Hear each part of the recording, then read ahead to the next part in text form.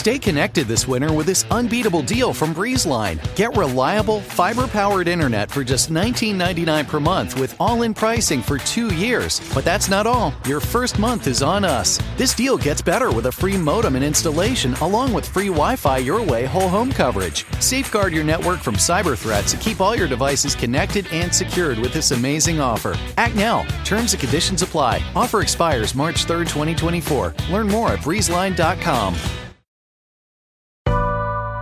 It's Friday, January 13th. I'm Tre'vell Anderson. And I'm Priyanka Arabindi, and this is What a Day, where we are brainstorming which appliances to take away from conservatives after we saw how mad they got about gas stoves. I feel like blenders are probably popular in, Republican households. I don't know. Blenders, panini? Are Republicans into paninis?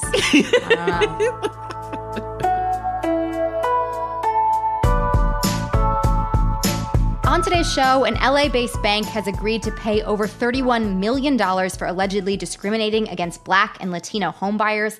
Plus, Sam Bankman-Fried thought it would be a good time to start a Substack. Oy, oy, oy. Love that for him. Right. It's great. But first, a follow-up on a story we mentioned on yesterday's show about those classified documents that were found at President Biden's home and an office space he once used. Turns out there were more documents found than we, the public, were initially told. It's a little complicated, Priyanka, so I'm just going to start from the beginning. Perfect. Back in November, just before the midterms, Biden's lawyers discovered what they say was a small number of classified documents dating from his time as VP under President Obama.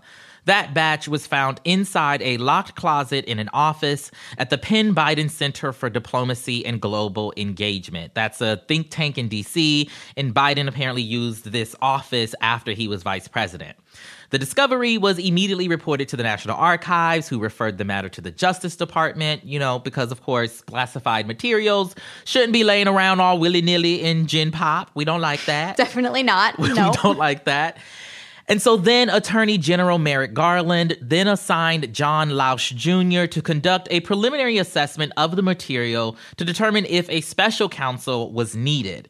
Then, a month later, and this is some of the new information here, Biden's lawyers told Lausch that they had found a second set of classified documents, this time in Biden's garage in his home in Wilmington, Delaware. And there was also a single-page document found in an adjacent room. Then, just last week, Lausch told Attorney General Garland that a special master was indeed warranted for this case.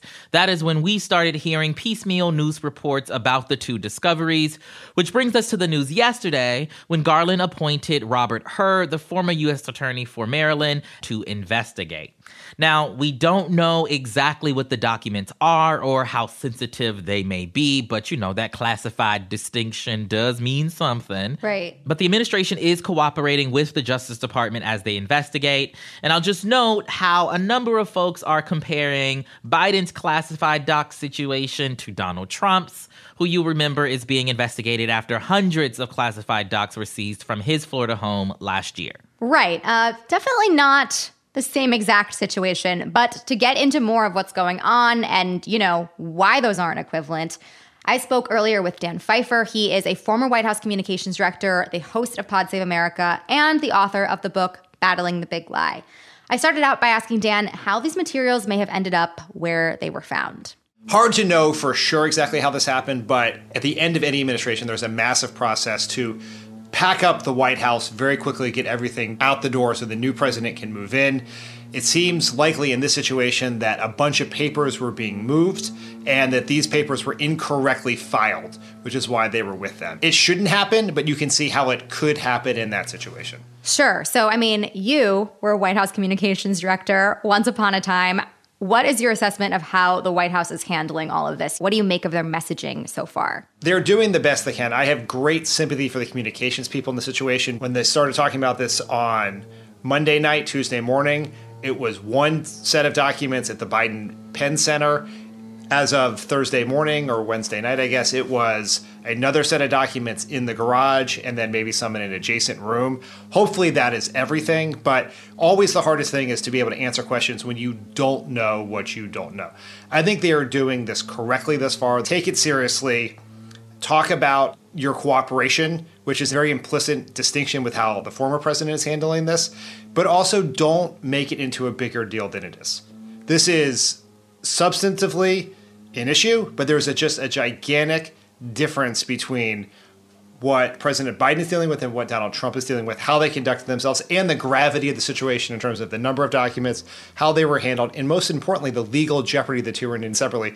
And so there's always a danger that you can buy into the premise of a scandal-hungry press and treat it as a bigger deal than it is. So you have to be realistic and optimistic about the outcome without buying the premise that somehow these two things are the same. Yeah, I want to follow up on that really quickly. So if you're talking to, a family member or a friend, maybe who doesn't keep up so closely with the news, but has heard a little bit about this, has heard a little bit about Trump's situation, is kind of drawing a parallel between the two, how would you talk about this with them? Like, how would you explain the differences? So President Biden inadvertently took a small number of documents amongst all the papers he left the White House with.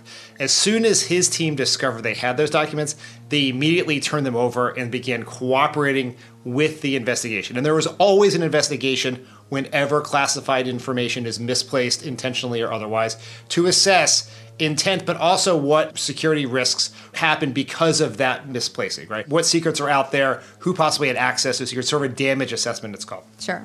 What President Trump did is he took a ton of documents on purpose, refused to turn them over, at one point hid them from the people who wanted the documents, had his attorneys lie to authorities about having turned them all over. He was so obstinate in returning them that the only way the FBI thought they could get them back was to show up at his house unannounced and search for them. Right. After the FBI did that, the president lied, accused the FBI of planting the documents, then said that he declassified the documents, a statement so false that no one who worked for Trump was willing to repeat it in a court of law for fear of being disbarred, and continues to attack the law enforcement who undertook this to this day. To consider these the same things, sort of like bouncing a check inadvertently and massive FTX financial fraud. They are similar in the sense they both involve documents, but they are massively different in every way. The investigations are different, and the potential legal consequences are minimal, if and barely possible for Biden, and dramatic and potentially likely for Trump. I think one other thing it's helpful for people to understand is that it's incredibly important we take classified information and security very, very seriously. And this is a very unfortunate error on behalf of the president's team when he was vice president. However, this is not the most unusual thing in the world. And we would get very little attention if it was not in the context of Trump's massive, willful violation of our national security with his documents. Like when we worked in the White House and you were someone like I did who had access to classified information, people would sometimes come by after work and see if you had left anything on your desk. And if you did leave something on your desk, you could possibly lose access to classified information, or there could be some sort of look into how that happened. Foreign service officers who work around the country will sometimes take the wrong folder home. That is very different from someone intentionally stealing those documents for whatever reason Trump had them. Right. And if this was what happening in the Trump world, this would get very little attention because it would not seem so unusual. It's only in the context of our former president stealing nuclear secrets, hiding them at his beach house, intentionally obstructing an investigation to keep those nuclear secrets, that this is treated as such a gigantic deal. Got it. So Attorney General Merrick Garland announced yesterday that he appointed a special counsel, Robert Hur. He's a former Trump appointee, and he is going to take over this investigation. What can we expect from him, and how might he be conducting this investigation? It is not unusual for a attorney general to appoint a special counsel who will operate quasi-independently to look into any sort of investigation involving the president or their family to avoid the appearance of conflict of interest. This should hopefully, it's going to depend a lot on this individual. Are they truly going to operate in an independent career spirit, or is there partisanship here? Because if this is going to proceed along the way it should go, it should wrap up pretty quickly. We know from reporting that the Department of Justice has already interviewed the people who were involved as the custodians of those documents on the way out of the White House. And so there's not so much further this should go, and will hopefully resolve itself quickly. That was my conversation with Dan Pfeiffer, host of Crooked's Pod Save America and author of Battling the Big Lie. We'll be sure to bring you more updates on this as we learn more, but that is the latest for now.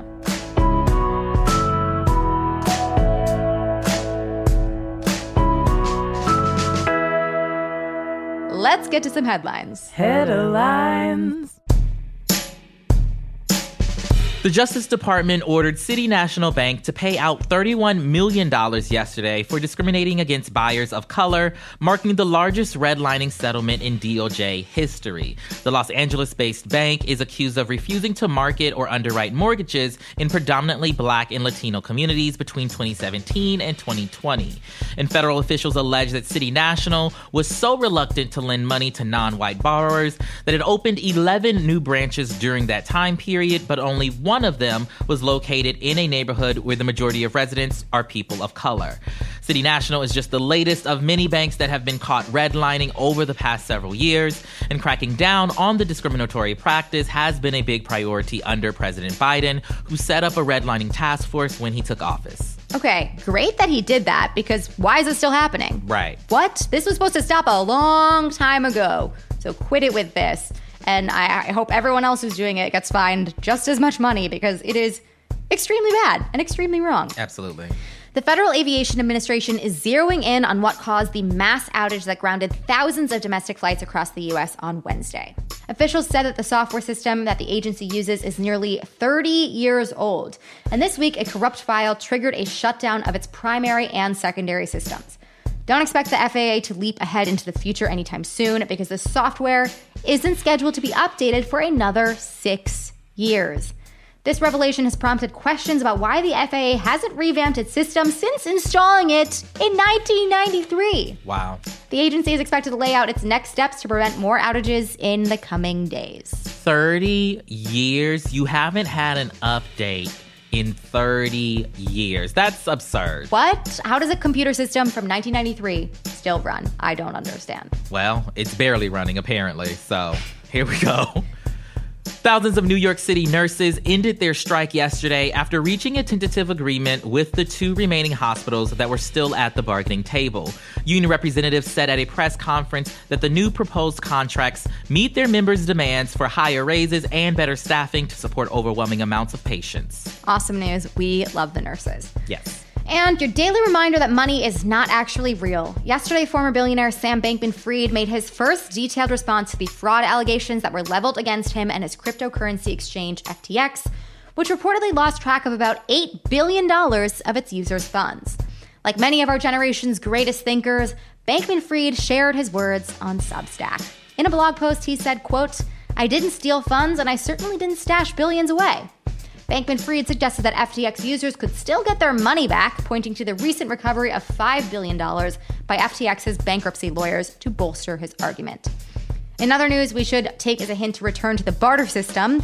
As of this month, Tesla's CEO Elon Musk holds the Guinness World Record for the largest loss of a personal fortune, after shedding $182 billion as Tesla stock plummeted by 65% in 2022. That's just too much money in the first place. He'll be all right, I'm sure. Yeah, he'll be all right, but that's the thing. I'm not rooting for this man. And those are the headlines. We'll be back after some ads with another look at the always impressive creative output of Congressman George Santos.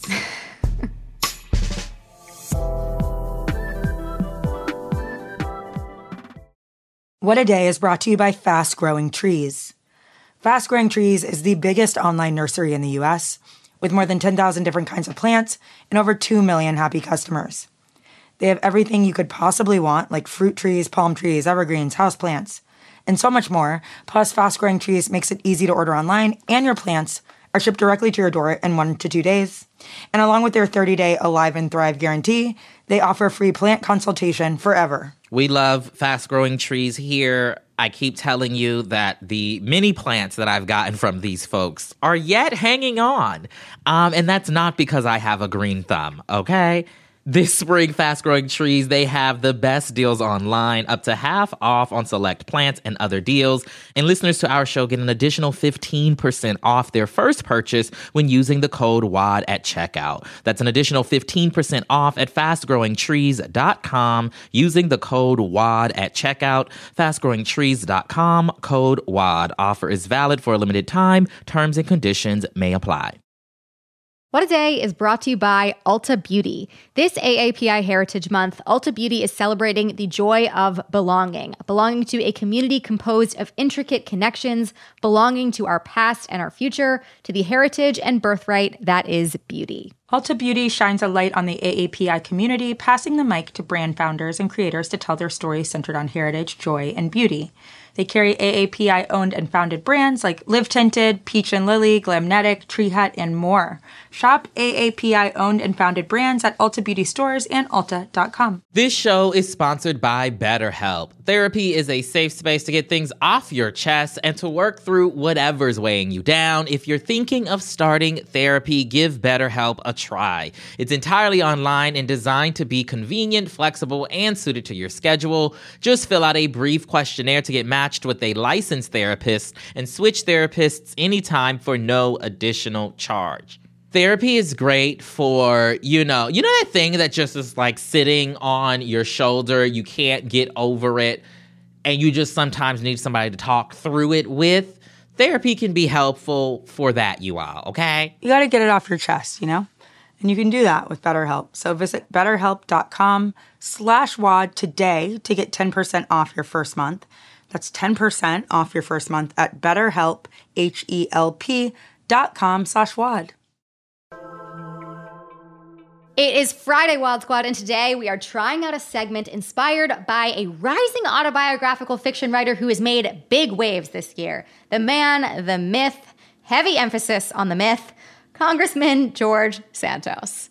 It has been hard to keep track of all of the lies that the new congressman from New York has told on his path to the U.S. Capitol, from lies about his achievements in the world of business to lies about how several of his family members died. But it is our civic duty to do so. So, Tre'vell, I'm going to test your knowledge by asking you to identify which two of the following statements were lies that Santos actually told, and which one is a lie that we made up. It's a twist on the classic game Two Truths and a Lie that we are calling Three Lies. Love the game, love the idea, hate liars. So we'll see how this goes. Are you ready? Let's do it. Okay, so first up, George Santos claimed he was in the crowd when Britney Spears and Madonna kissed at the VMAs, but records show he was living in Brazil at the time. Second, he claimed he ran an animal charity that saved thousands of dogs and cats, but there is no evidence that any such charity ever existed. Third, he claimed that he led his college volleyball team to a championship victory at a college he never even attended. Wow. Okay, and one of these is not a real lie. Yeah, one of these is a lie we made up, but two of them he actually just told people.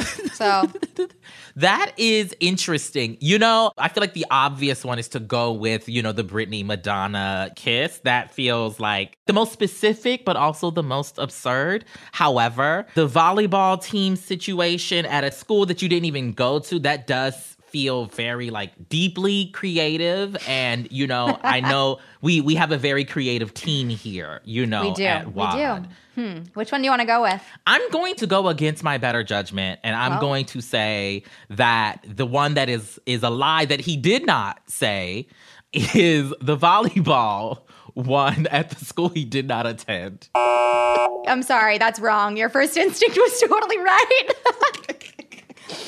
Yes, he was not indeed present for the kiss, but he's probably going to hear this and tell everybody he was. So. He's going to be like, oh, darn, I should have came up with that one too. It's not too late, sir. You can keep spinning these lies. I don't think he's going to stop anytime soon. I don't think he's capable of stopping.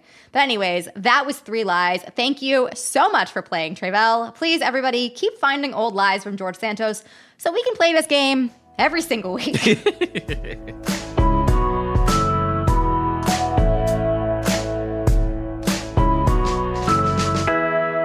And one last thing before we go. Today is our final show with our head writer, John Milstein. He has spent the past 3 years with us here as a part of the WAD Squad, tirelessly writing many of the jokes that you've heard on hundreds of episodes of this pod, even a few of the good ones. Yeah, every now and again, he gets it right, and we love him for it. But in all seriousness, John has kept our spirits high and our show titles snappy, even as we scramble to cover major election cycles, natural disasters, and the latest developments in international chess cheating scandals. So before he embarks on his next endeavor, a few of us here on the team wanted to take a moment to share what we'll miss the most about him. John, as my best friend in the world, I think it's pretty rude for you to leave me and us. We're gonna miss you so much. Have a great time at your next job, but not too great. I'm gonna miss hearing John say, "What's up?" every time we log on to the Zoom for work as a team. It was always the highlight of my morning. John, my number one, my day one. I'm gonna miss, most of all, your freaking use of the word freaking. Forever embedded in my vocabulary. Even though I see John almost every day, I don't know that I've ever seen him in a bad mood. So I will miss the light that he brings to every recording session, along with the same joke about intercom at the end. But most of all, I think I'll miss how every once in a while he will come up with a joke or reference that no one else on the team has any idea what he's talking about, which he usually chalks up to being from New Hampshire, which I'm still not entirely sure is a real place. John, this is Gideon. I don't know if you remember me, but this is what I sound like. I always loved seeing the different pasta that you were making around dinner time when it was time to record. What I'm going to miss most is John telling us to record the intro just one more time, but as written. And shorter without our interjections that are not funny. It is his very polite, very kind way of saying that we are not as funny as him and should probably stop trying to be. I am definitely going to miss how you make sure we hit the jokes in the ways that we need to hit the jokes. If that means we got to do it 2 and 3 times, we do it 2 or 3 times. John, I'm going to miss how supportive you always are. No idea is a bad one. Even if we have the most silly ideas, you run with it. We are sad to see you go. John, you're a real one. You're OG Wad Squad forever. You're always welcome back here. And from all of us here on What a Day, thank you so much for everything, John. We wish you all the best on your new adventure, and we will miss you so, so much. That's all for today. If you like the show, make sure you subscribe, leave a review, buy the FAA a new computer, and tell your friends to listen. And if you're into reading and not just lies by George Santos, like me, What a Day is also a nightly newsletter. Check it out and subscribe at crooked.com/subscribe. I'm Priyanka Arabindi. I'm Tre'vell Anderson. And we're coming for your microwave. Listen, y'all don't deserve to have, appliances, all right? I love my microwave. There's people with, no microwave households, and I could never. Oh, listen, I use mine every day. Every day. Unapologetically.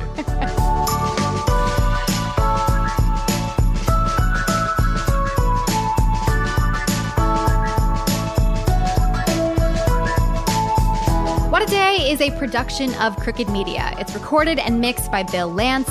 Jazzy Marine and Raven Yamamoto are our associate producers. Our head writer is John Milstein, and our executive producers are Lita Martinez, Michael Martinez, and Sandy Girard. Production support comes from Leo Duran, Ari Schwartz, and Matt DeGroot, with additional promotional and social support from Ewa Okulate, Julia Beach, and Jordan Silver. Our theme music is by Colin Gilliard and Kashaka. For the next 15 seconds, picture yourself in a small town. Historic buildings with galleries, restaurants, micro-distilleries. Forested ridgelines on the horizon. Wide alpine meadows. Evergreen forests threaded with trails. Friendly locals eager to guide you. And if you're not quite ready to leave this fantasy, chances are you're our kind. And you should check out visitparkcity.com right away. Park City, Utah, for the mountain kind. I live by routines, but I especially love my same-day delivery routine with Shipt. And my shopper knows this about me. When Sunday rolls around and I place my weekly stock-up order, Joe sends texts from the aisles. Wilted lettuce? Nuh-uh, hard pass. Deal on my favorite sparkling water? Whew, grab 2. Fresh flowers just because? Sounds like a delightful idea. If you love routines that work for you, get Shipt same-day delivery. Shipt, delight in every delivery. Learn more at shipt.com/hi.